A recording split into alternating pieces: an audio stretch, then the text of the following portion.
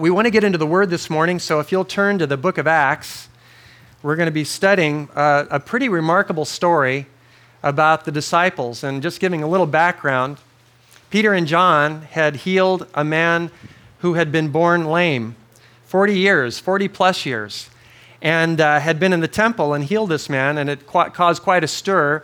And they were preaching the resurrection of Jesus Christ, and as a result, the Sanhedrin and the Pharisees and the Sadducees got pretty bent out of shape, had these guys arrested, held overnight, and we know from our study 2 weeks ago that based on the trial and on the timing of things, it was pretty evident that the Sanhedrin intended to put these two men to death. And today we're going to see their deliverance, and so that's where we pick up the story in Acts chapter 4, beginning in verse 23. On their release, Peter and John went back to their own people and reported all that the chief priests and elders had said to them. When they heard this, they raised their voices together in prayer to God.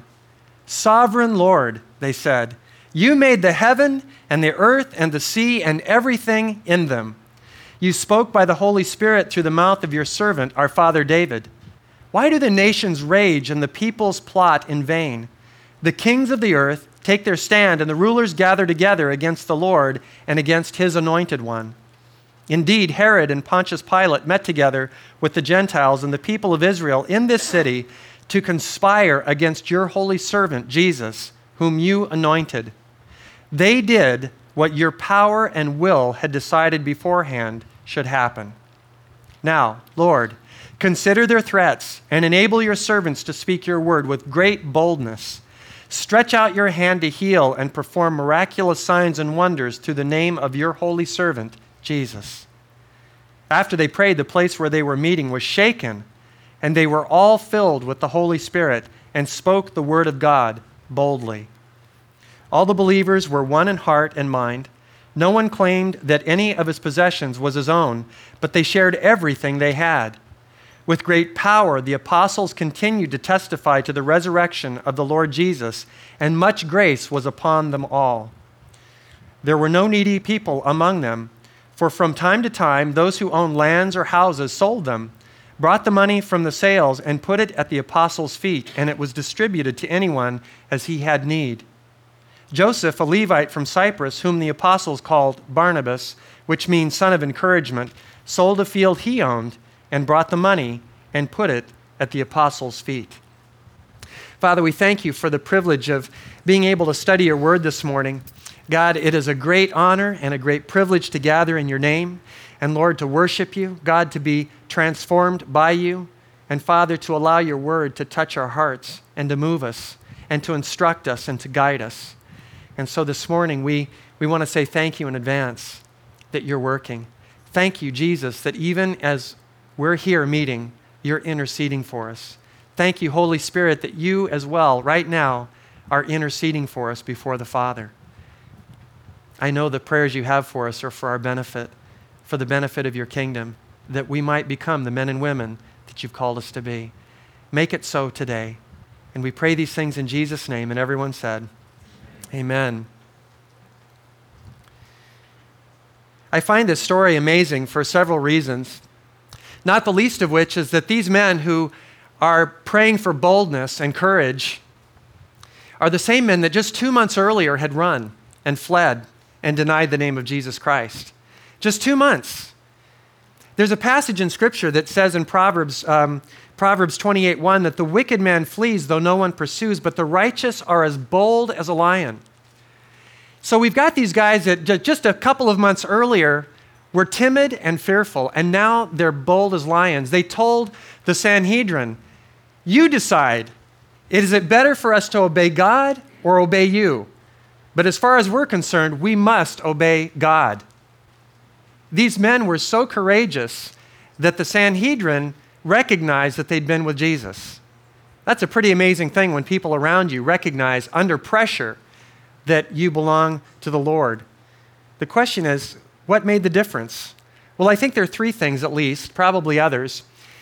But the first thing is that they were absolutely secure in their relationship with the Father. They knew that they would be in eternity regardless of what happened. They couldn't lose, in other words. And so they didn't have to hold on to anything. The second reason I believe that the disciples were so bold is that they had the example and modeling of Jesus Christ. And because of Jesus' modeling of not being a person who was worried about self-preservation, but about the kingdom of God and about your salvation and mine, he went to the cross. The disciples were able to release that whole attitude that holds so many people back, and it's an attitude of self-preservation. And by the way, that's what worried the Sanhedrin. That's what caused them to be jealous. That's what caused them to be so angry and want to kill Jesus and kill his disciples, is because they were concerned that their little gig, their thing that they had going on in the temple was going to be damaged, was going to be taken from them. And self-preservation motivated and prompted them to do ungodly, wicked things. We talked about this 2 weeks ago, that God has called us not to be people of self-preservation who are kind of guarding and protecting and being careful and cautious in our walk with God. But he wants us to be bold and courageous. And because of Jesus' example, the disciples followed his lead. But the third thing, and the most obvious one that we know brought about the dramatic change, was the empowerment and indwelling of the Holy Spirit, who enabled them to go from men of timidity to men of courage, men who were bold like lions. And I would suggest to you that the church could use more men and women like that. Men and women that don't care about what people think, men and women who are not timid, men and women who are not concerned about self-preservation or getting along or being liked, but men and women who are so assured of their eternity and so determined by God's grace to follow the leading of Christ and so filled with the Holy Spirit that they're willing to follow the Lord no matter what the cost. And that's the lifestyle of these disciples. And as I thought about this, I thought it really comes down to this choice, and I find myself having to make this choice every single day. Will I be cold or bold? That's really what it comes down to. That's what this passage is about. Will I be cold for Christ, timid, self-preserving, cautious, fearful, or will I be bold? You know, in Revelation chapter 3, Jesus is talking to the church, and he uses different terminology, but he says hot or cold. Which will you be? I'd rather you one or the other. But I don't want you lukewarm. And what I found in my own life, and maybe you have a different experience, but my experience is this: if I'm not bold and hot, I'm getting cold. Because when I'm bold, I get hotter. But when I start to back off and scale down and step down, I find my heart becomes lukewarm, and then lukewarm leads to cold. I just never get cold and get excited about Christ. Being lukewarm has never made me excited about walking with God. But it's when I step out, it's when I'm courageous, it's when God gives me strength, and when I do the uncomfortable things and the things that are not necessarily popular, when I'm willing to step out and preach the gospel or share the Lord with somebody that the Lord tells me, I want you to go share with that person, and I don't even know who they are. When I do those kinds of things, and then I see God answer in big ways, and I find myself flowing with the work of the Holy Spirit, it really invigorates me and gives me greater boldness for God. And that's the choice that we have to face. And I wish it was a one-time thing. I wish I could just say, bold, and now I'm done, and I'm going to be bold the rest of my life. But it seems that I have to get up every single day and make that decision, cold or bold. I don't know any Christian who loves the Lord that wants to be anything but bold. And so I'm praying that today that God would stir up your hearts. So many of you are bold already. You're sharing the Lord with people, you're witnessing, you're living courageously in your life, you're men and women of integrity, you're following after Christ, and I want to encourage you. And I want to inspire all of us to walk in boldness with Christ as these early disciples and church believers did. We find the story picks up in verse 23, where the disciples, after having stood boldly before the Sanhedrin, are released miraculously. Now remember, these guys were certain they were going to die. That was where this meeting was headed. That was the purpose for the meeting, was to try them and to put them to death. But the Sanhedrin released them, and Peter and John went back to the believers, and they immediately gave a report. Kind of like what happened last week with the Mississippi missions team. And they came in all three services, they gave a report of what God did on that trip. And we've had 3 teams that have gone out so far. And every time they come back, it's like it's really exciting to hear how God moved in and through their lives. And so these disciples, they go back, Peter and John, and they report the miracle that they're still alive. And so the people's response is that they raise their voices in prayer to God. And the verb form of raise their voices is homothumadon, which means together, corporately, with one heart, they raised their voice to God. And what did they say? They said, "O sovereign Lord." That may not seem like much because we know those words, but the Greek word is despotas, where we get our English word despot from. It means someone with absolute power, dominion, and authority. Now, this is important, this particular word, because it has so much to do with the faith and the confidence of these disciples. Because the very first thing that they pray is they acknowledge the sovereign rule of God Almighty in their life. And they identify him in the text as the creator of heaven and earth. That's a great way to start a prayer, by the way. It's the way that Jeremiah started a prayer in Jeremiah 32:17, when Zedekiah, the king of Judah, threatened him with death and imprisonment because he was prophesying, according to the will of God, that Babylon was going to overtake Judah because of Judah's wickedness. But Zedekiah didn't want to hear it. He wasn't repentant. And so he threw Jeremiah in prison. And in Jeremiah 32:17, we have the prayer of Jeremiah to God. And this is what he said. It's so similar to this text. "Sovereign Lord," he begins, "you have made the heavens and the earth by your great power and outstretched arm. Nothing is too difficult for you." And in essence, that's how the disciples are starting out here. This early church is they're starting out with this recognition that God is the despotas, the great, almighty, absolute ruler and king of the universe. They're acknowledging his ability to overcome anything. And by the way, this is a great way for us to pray when we're in trouble. Why?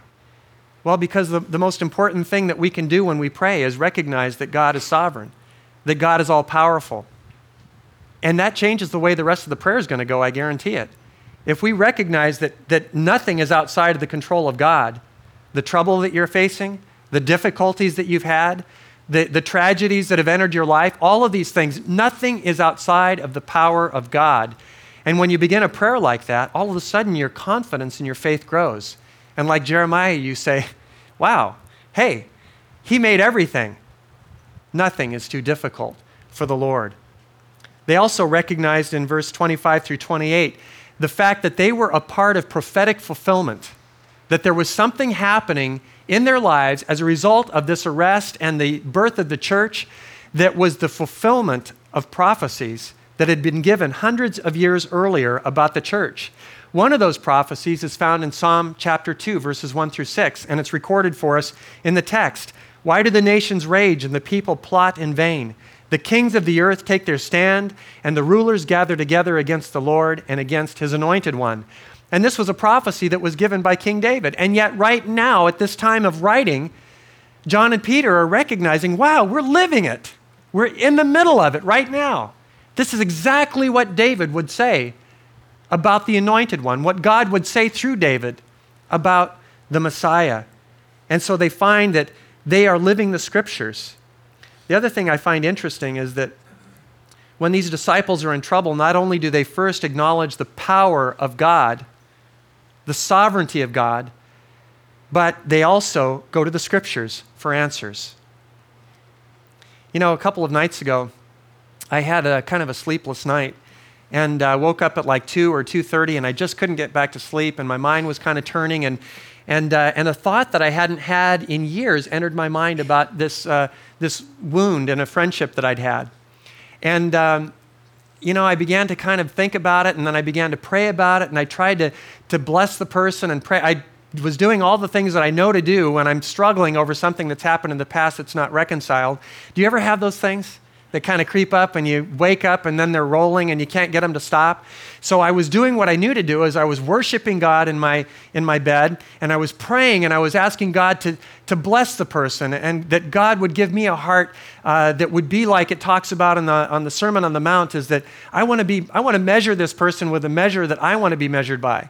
And I always want to be measured by grace. So I was praying grace on that individual, but I was still struggling. And God reminded me of Scripture. And so I broke my Bible out and I began to read verses that years earlier had helped me in that very situation. And lo and behold, as I went to the Word of God, I was freed. And all of a sudden it was like, thank you, Jesus, because he gave me his perspective. And that's what's happening with the disciples here, is that they are getting God's perspective on their problem. And it changes their entire prayer that's about to happen, because their prayer is unnatural. It's just not right from a human perspective what they're going to pray. And the reason they're able to pray it is because they got God's perspective by recognizing who he is and then going to the Word of God to find out what his heart is in this situation. And I can't commend you enough and exhort you enough that when you have problems, and everybody's got them, is that you recognize the despotas, the sovereign Lord, that nothing is too difficult for him. And secondly, that you go to the Bible to find out how to respond. And that's what these disciples do. And they recognized the sovereign plan of God, the predetermined or predestinated plan of God. They've already preached this in Acts chapter 2, verse 23. They said that Jesus Christ was handed over to you by God's set purpose and foreknowledge. Now, this is the amazing comfort and the amazing joy of the believer, is that everything is under the sovereign power of God. I don't understand all of that. I can't comprehend all of it. But what the Bible teaches is that with Pilate and the others that arrested and were a part of the crucifixion of Jesus, though their plan was evil, though the Sanhedrin's plan was evil, though the Romans' plan was evil, the result was that God's plan, his plan, was advanced.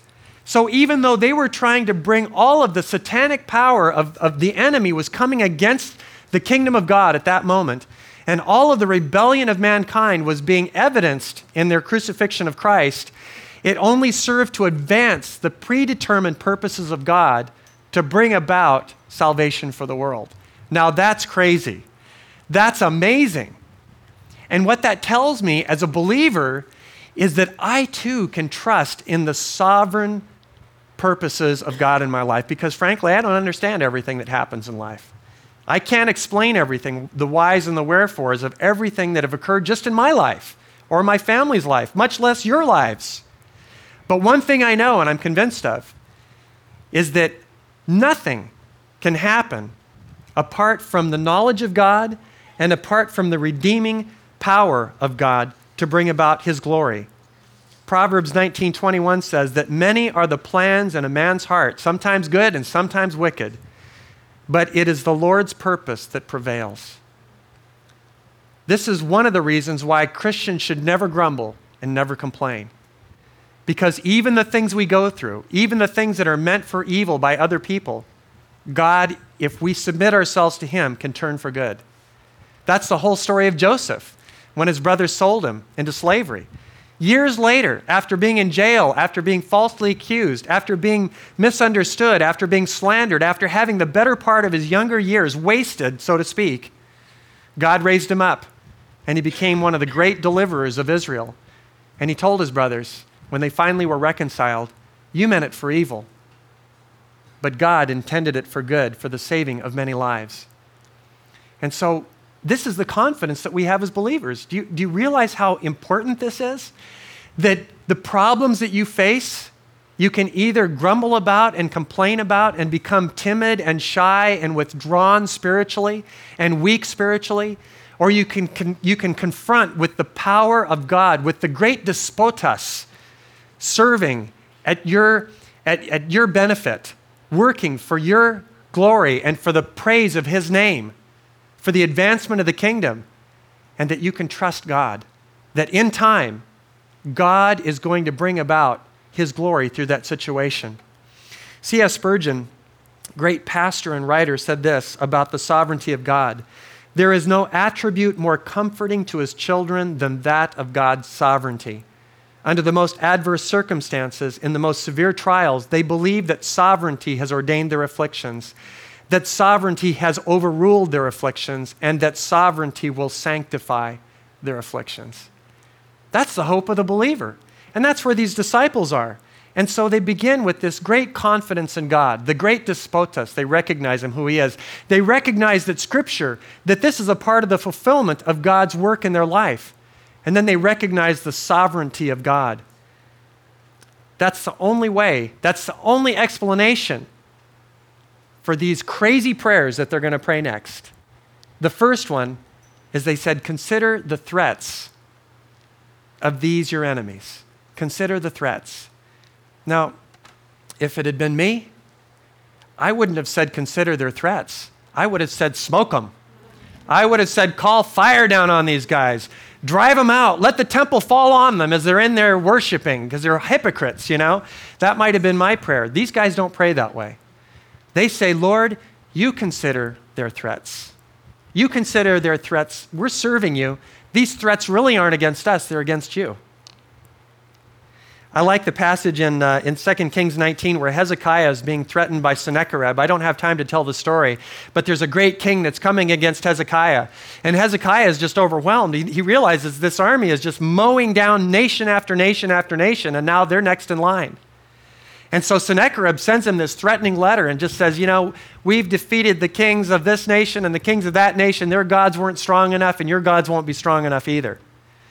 And so Hezekiah does something that I find amazing, is that he brings this letter into the temple of God and he spreads it out on the floor and he falls down on his face and he says, God, you have a problem. They're insulting you. Are you going to let them say this about you? Are you going to let them do this and get away with it? And in essence, that's what the disciples are doing. They don't call fire down from heaven. They don't say that, you know, let them be killed, let them die of heart attacks as they're worshiping. No, they said, consider their threats. That's all they say. Lord, we leave it up to you. God, you have a problem. I love praying that prayer. I use it all the time. I don't use it when I've created the problem because that's not God's problem, that's my problem. But when I'm serving the Lord and something happens and there's something that, you know, some antagonism from the enemy, some effort by the work of Satan to undermine the ministry or whatever, I come before God. The threat might be toward me directly. Somebody might be upset with me personally, but it's not really me. I bring it before God, and I've actually spread it out on the floor. I've done this. I've gotten letters every once in a while. I get a letter. How can you say that about, you know, Hindus? How can you say that about this or that situation? Nothing's wrong with smoking marijuana. It's, you know, it's a God-given plant. That's what it's for. It's for our comfort. God gave us those plants. Every green thing, the Bible said, you know. And I'll get a little letter, and I'll lay it out on the floor and get down on my knees, and I'll just say, God, you have a problem. Show me what to do, how to be a blessing through the situation. And so that's what the disciples do. By the way, I don't think I even need to say anything, but we all face things like that. This is a godly response. Don't retaliate. Don't strike back. Don't answer curse for curse, but instead get on your face before the great despotas and lay it out and let him know he's got a problem he's got to correct, something that he has to deal with. That's the first thing that I find remarkable. The second thing that I find remarkable in terms of prayer request is the second part of verse 29. They ask for God's enablement that they might speak the word of God boldly. And it says, with greater boldness. I love that. I'm thinking to myself, John and Peter, don't you realize that's what got you in trouble in the first place, is speaking boldly? Why don't you scale back a little bit? Why don't you just ease up? Why don't you just stand down for a little while until the heat lets up? But they didn't do that. Are these guys out of their mind? No, they're not. But they've recognized the great despotas, the great and sovereign Lord. They recognize his sovereignty and his power and the fulfillment of Scripture and their calling. They recognize the example and modeling of Jesus, and they have been filled with the power and presence and indwelling relationship of the Holy Spirit. And they ask as a result for greater boldness. I think they were pretty bold in chapter 3. I'm thinking, how much bolder do you want to be? But they pray for even greater boldness to preach the gospel. Why did they pray for boldness? Well, you only pray for things that you're lacking, right? So at some level, they prayed this because they must have felt some fear. They must have felt some sense of timidity, and they felt it creeping up in their hearts, and they recognized that as not being from God, and so they aggressively pray for greater boldness. They didn't just say, bring us back to where we were before we got arrested in terms of boldness. They said, we want greater boldness to overcome this timidity that's creeping into our hearts. That's a great prayer. Have you ever felt timid? I felt timid. Every time I go out and go witnessing and I go share, there's a part of me that this timidity creeps up, and then I start witnessing, and then boom, get out of my way, because it's like I get all fired up and I start sharing with everybody. But if you've ever gone out intentionally to go witnessing, that first person that you talk to and actually going out is the part where you feel timid. And you have to pray and say, God, give me great boldness to preach the word. I pray that we would be praying that for our friends and neighbors, co-workers, at our place of employment, wherever we are, that God would give us that kind of courage to be bold in preaching the word of God. Now, I find that it's sometimes helpful to not only think about what they prayed, but what they didn't pray. Because see, again, my prayer might have been different, probably would have been different. I would have been praying, oh God, protect us from persecution. Oh God, we need to find a new place to minister because this is just too hot here in Jerusalem right now. So would you show us a new place to go? I would have been maybe praying for more comfort and more ease. I would have been praying for God's blessing on the church and on the new ministry. And I would have just said, Lord, we'll leave all that to you. Obviously, we've worn out our welcome there. We're going to find more comfortable, more agreeable circumstances under which we can preach the gospel. But they didn't pray that. Do you realize how much, it's a bit embarrassing, do you realize how much of our prayer life is geared toward God, take care of me, God bless me, God make me well, God provide for me, God do this for me, God do that for me. And I want to ask you, it's a rhetorical question, it's one I ask myself, when was the last time that you prayed for great boldness to preach the gospel? When was the last time you prayed for courage and lion-like heart to advance the kingdom of God? Well, if you're like me, probably you're praying more for God's care and God's provision and this and that and all these things that we want.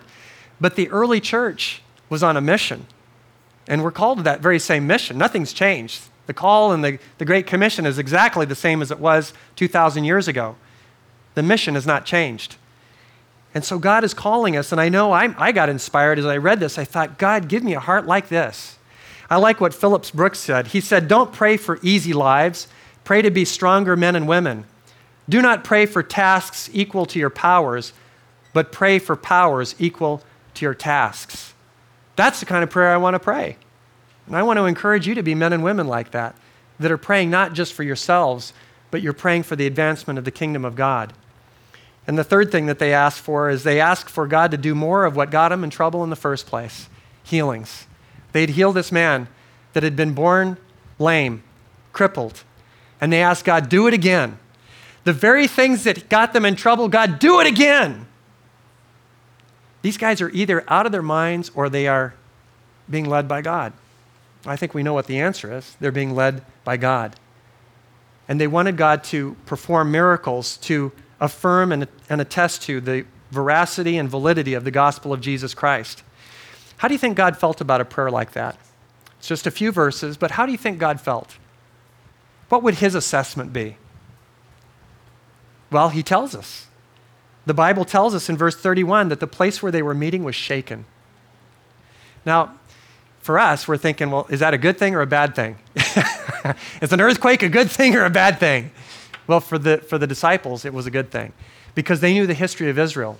Because in Exodus chapter 19 and in Isaiah chapter 6, when God's presence and God's Shekinah glory in the form of the cloud entered into the temple, his presence, the theophany of Christ in the Old Testament, when he entered the temple of God, every single time we have the same thing occurring. It says that the doorposts shook when God entered the temple. And so these disciples, when they feel the shaking presence of God, they realize, whoa, God is pleasured. God is pleased. Why would God be pleased? Well, they're not praying for self-preservation. They're not praying for comfort. They're not praying for protection. They're not praying for blessing. They are praying for the advancement of the kingdom of God, and they're making themselves available at whatever the cost to be a part of the plan. And so God blesses them with this indication and this sign of his pleasure. But there's more that he did, because it tells us in the text that all of them were filled again with the Holy Spirit. Now, the three activities that I want to just mention briefly that are progressive or successive in the life of a believer.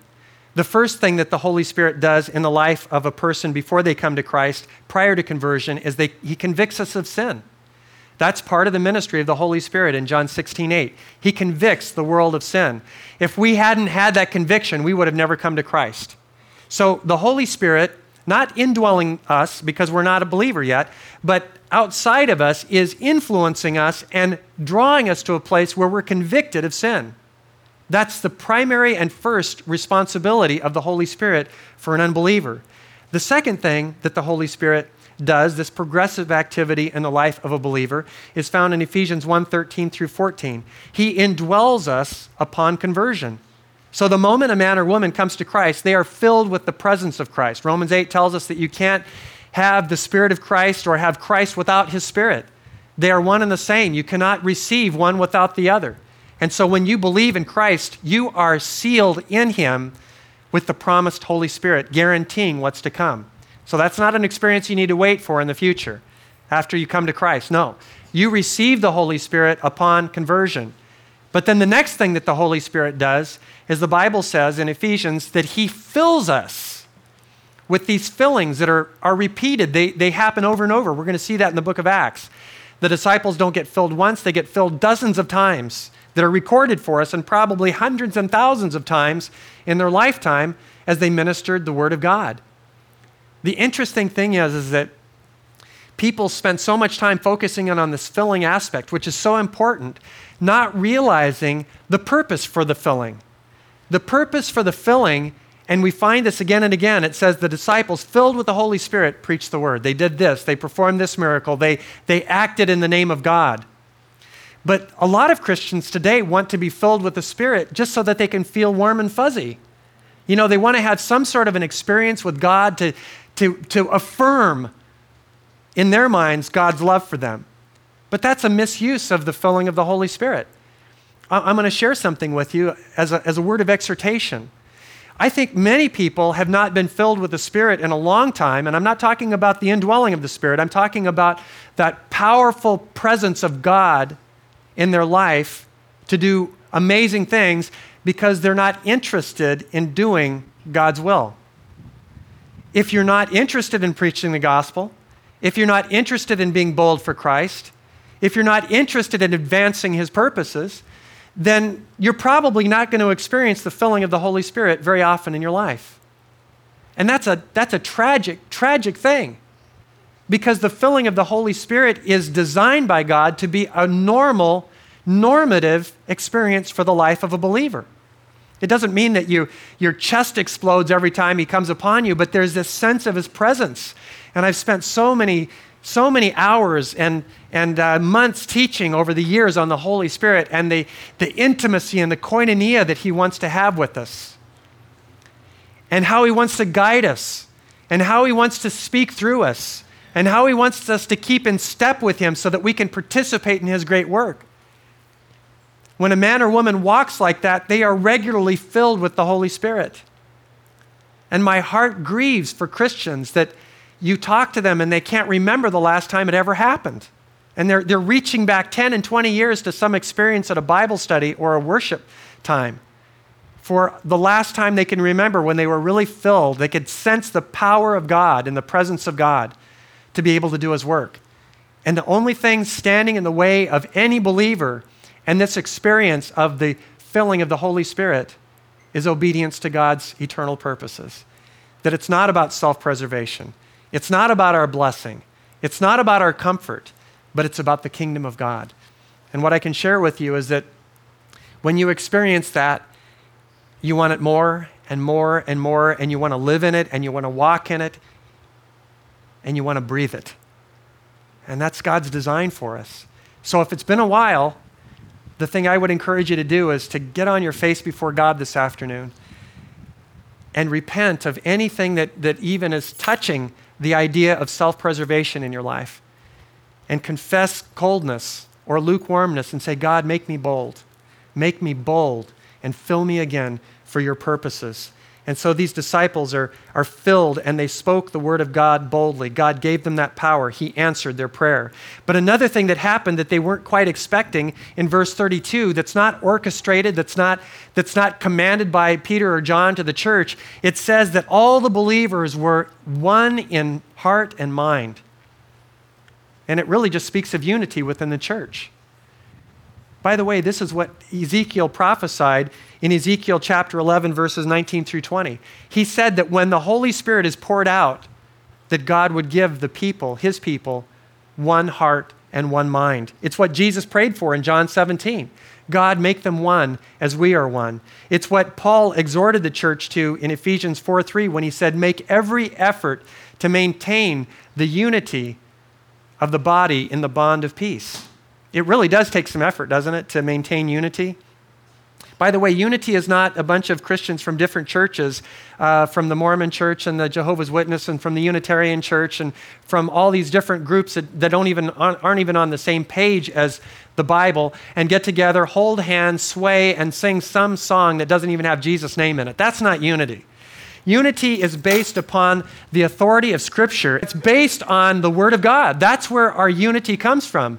We are made one when we're in tune together with the Word of God. That's what brings oneness. Not when I try to tune my life to yours or you try to tune yours to mine, but when we're tuned to the work of God, then we all find ourselves in unity before God. I like what Paul says in Philippians chapter 1, verses 27 and 28. And this is a word that I want to encourage you to receive for yourself as well as a word from God, because it's meant for us as well. He says, stand firm then in one spirit, contending. I love that word. In other words, there's a wrestling effort. It takes work. It's not easy to maintain unity. Have any of you ever had problem maintaining unity with somebody?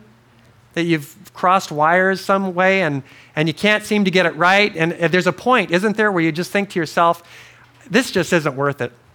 Have you ever felt that way? I'm just going to let that friendship go. Well, when you let that relationship go, you're stepping outside of the will of God when it comes to the church.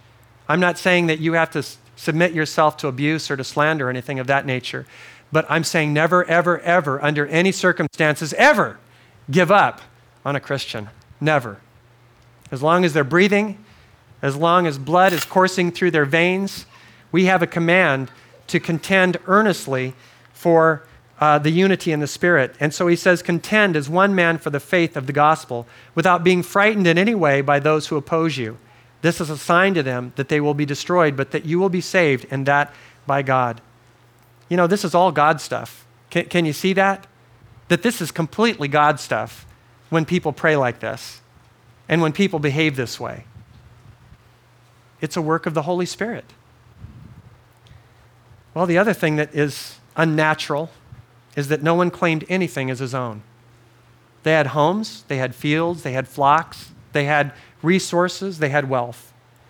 But the Bible says that no one claimed those as their own. Everything comes from above, by the way. James tells us that every good and perfect gift, your mind, your education, your upbringing, the fact that you were born in the United States, the fact that you are wealthier than 99% of the population of the world, no matter, I don't care if you don't have more than, $50 in the bank, you are richer than the majority of the world. God has blessed us with those things. It's not that you're so smart. It's not, most of where you are, you had absolutely no control over. You may have worked hard with the things that God has given you, and that's an honorable thing. But the fact is that where you are in life is the result of God's blessing. And so they recognized that nothing really was theirs in the first place, and so they shared everything they had. Now, it's interesting because I had a professor in seminary. I don't know how he ended up in a evangelical school, but this guy was a socialist, and he taught on ethics and justice, human justice, or divine justice. I forget what the course was called. And I had to take this course, and I was just like, every class I was clashing with this guy because he really believed that this text in particular taught socialism and communism. But let me tell you what the difference is. Communism says, what's yours is mine, I'll take it. And koinonia says that what is mine is yours, I'll share it. It's a completely different worldview. Communism takes and demands, and koinonia, out of love, gives generously. And by the way, here again, we see this early church naturally, because of the work of the Spirit in their life and their obedience to God, functioning in the two greatest commands in the Bible. Loving God, they loved God more than anybody else. They weren't about to bow the knee to man. They loved the Lord, they obeyed him. And secondly, they loved others, so much so that they didn't even consider what they had as being their own, and they were willing to share it. Well, the apostles, as a result, in verse 33, we're told, continue to testify of Jesus' resurrection, by the way, again, which is what got them in trouble in the first place with the Sadducees, who don't believe in the resurrection.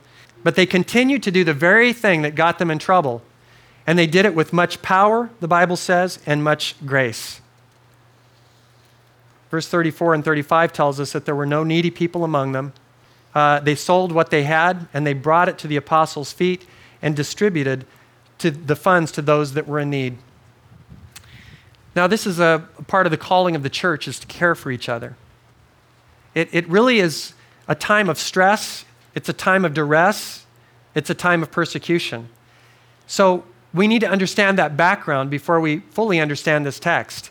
It's very much like what happened over in Mississippi, is that when you get over there, everyone's sharing. People don't normally invite two or three strange, unknown families into their home and say you can stay here as long as you need to. That's not normal. But those weren't normal circumstances. As a result, they willingly invited people in.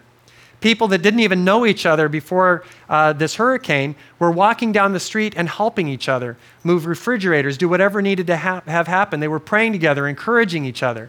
That's not normal. Those aren't normal circumstances. These weren't normal circumstances either. There was a persecution that was just beginning to break out against the church from the spiritual religious leaders.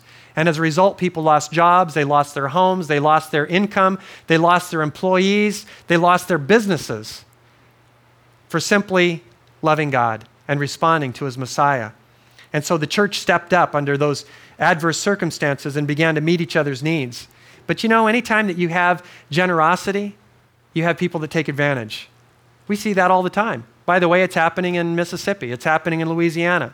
You know, I heard stories about people that were that had a little bit of roof damage, and so they went and ripped off more shingles off of their roof so they could get the whole roof replaced instead of just the few that were there. They wanted a new roof. People that were pulling furniture down from second floors and breaking it up on the front lawns so that the furniture that wasn't damaged by the storm, so that they could have a higher claim from their insurance adjuster. So anytime you have generosity or money involved at all, you have greed and you have people that take advantage.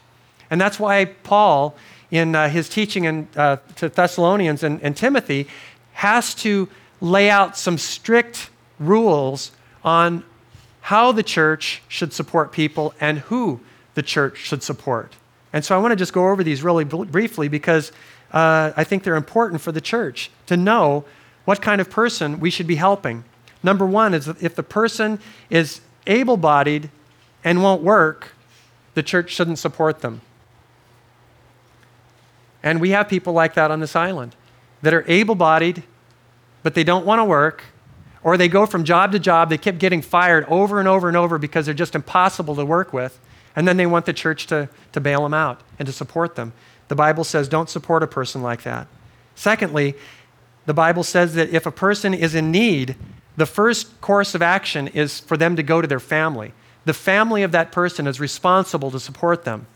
It's interesting that over the years, in having people come and ask for help, one of the first things I'll ask after we talk about the need for a little bit is, where's your family? Will your family help you? Oh, no, they won't help me. Why won't they help you? Well, I borrowed a lot of money from them and I never pay them back. You know, I said, would you mind if I called your parents? I'd rather you not. Why? Well, because they're really angry with me because I've just been really irresponsible with my finances over the years. And I'm thinking, okay, so you want the church to step in where your parents have cut you off because you're irresponsible and you're untrustworthy and you don't pay your debt back. So the Bible says don't support a person like that either. Their family needs to support them first. The third indication that Paul gives of how a person is to be supported is that those who are supported by the church should be investing in the church ministry in some fashion. And we find that in Timothy, where he's talking about supporting widows who are widows indeed. He said this person needs to be praying and washing the feet of the saints and just really, really serving, involved at church, participating. The fourth thing is that the church needs to examine the moral conduct of a person. So if they're living a life that's ungodly, the Bible says don't support that person. And the last thing is in 1 Timothy 6:8 is that the church should support people only for their basic necessities. And I kid you not, people have come and asked me for vacation money, that they need to go on vacation with their family because there's this big reunion and they need to go on it because they've got to go on the vacation. I'm saying, well, we can't do that. I've had people who I know went on vacation and then came to me, a week after they got back and said, we don't have money for food. And I said, well, where did you get the money for your vacation? Well, we just figured that we'd come to the church afterwards and get help. And I said, well, you're coming to the wrong people because we're not going to help you in that situation. And so the Bible doesn't tell us that we're to be generous without thinking, but the Bible tells us that there's some very clear guidelines because there are people that take advantage. But people who are genuinely in need, man, our church is on it. We're helping people. The church has housed people. We've given people money. We've paid their rent. We've paid their electric. We've paid their water. We've bailed people out of all kinds of terrible situations. And that's our privilege and honor as a church. But we also stay with the guidelines that the scriptures lay out for appropriate giving. The last thing that I'll just touch on briefly is a gentleman that we're going to be introduced to today named Joseph. But we don't know him by Joseph. We know him as Barnabas. Why do we know him as Barnabas? We know him as Barnabas because he was so prolific in the use of his gift that they nicknamed him by his gift. Bar is the son of, and Nabas is a prophet. He's the son of a prophet, not in reality, not in blood, but by virtue of his prolific use of his gift of encouragement and exhortation, which is one of the gifts of prophecy. And so Barnabas is so prolific in his use of encouragement and blessing of people that they call him Barnabas. I love that. We've had people in our church, some of you are called by names like that, where we see the giftings in you and we say, man, you are a servant. That's what we're going to call you. Does anybody remember Bob Soden? What did we call Bob Soden? Greeter Bob. That's what we called him. He was so prolific in his use of his gifting that we nicknamed him Greeter Bob. And here we've got Joseph, who's no longer from this point called Joseph. We're introduced to him as Joseph by his real name, but he is now forever going to be named Barnabas because of his gifting. I think to myself, wouldn't it be great if we were all so prolific in the use of our gifts that we were actually nicknamed by that gifting because we used it so often and so frequently for the building up of the body of Christ? In fact, that's actually what Peter says that we should do. He says, each one of you should use whatever gift you have received to serve others, faithfully administering God's grace in its various forms. And so that's the calling that you have. And so I want to ask you just a question you can think of the answer for yourself. But what is the gifting that you are using prolifically in the body of Christ? I don't know. I'm looking around and I know so many of you and I know what your giftings are. But God has called us to stir up those gifts and use them so prolifically that we become known for that gift. And people know, hey, this is a person we can count on for this situation because they're so gifted in this area. That's God's call on your life. If you don't know what your gifts are, I'd encourage you to find out. We can help you with that. Come and see me. There's all kinds of tests you can take, but frankly, if I know you at all, I can probably tell you what your gifts are just by virtue of your service to the kingdom of God and in the church. But if you're not using your gifts and you've been kind of passive and maybe a bit of lukewarm or maybe cold, that's one of the things that God wants to stir up in your life as well. That's part of being bold. That's part of being courageous. Not being timid about using your gifts, but stepping forward and using those gifts for the glory of God. And so we find that Barnabas is an example of this kind of giving. By the way, he's also a contrast to what we're going to study next week in the people of Ananias and Sapphira who gave just to simply look good. But Barnabas sold his field and brought the proceeds to the apostles. And boy, this guy used his gifts. His resources, but also his gifts for ministry. So what are some of the lessons that we can carry away from this study this morning? Well, I think number one is that God is sovereign. Neither man, nor Satan, nor any of our circumstances can thwart his eternal purposes.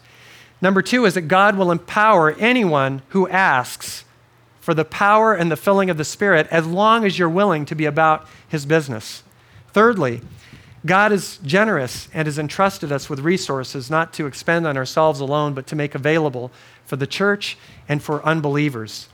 Fourthly, God is calling us to use all that we've got, including our spiritual gifts, to be prolific in the building up of the body of Christ. And the thing I want to share with you just in closing is that same question again, the choice is in front of us. Cold or hot? Cold or bold? Which will it be? I wish it was a one-time decision. But right now, you have to make it again. What kind of a life will you lead? And if you want to be bold, the worst thing you can do is to simply make some sort of a commitment and decide that you're going to try harder, because that's not nearly enough. It's not nearly sufficient. What we need to do is we need to pray again and say, Lord, shake this place. Fill us with your Holy Spirit and give us the courage, even greater courage than we've ever had in these days that we live in, to preach the gospel wherever we are. Father, we thank you for this time this morning. We thank you for your word. We thank you for the wisdom that we gain from studying and from conforming ourselves to your purposes in these days that we live in.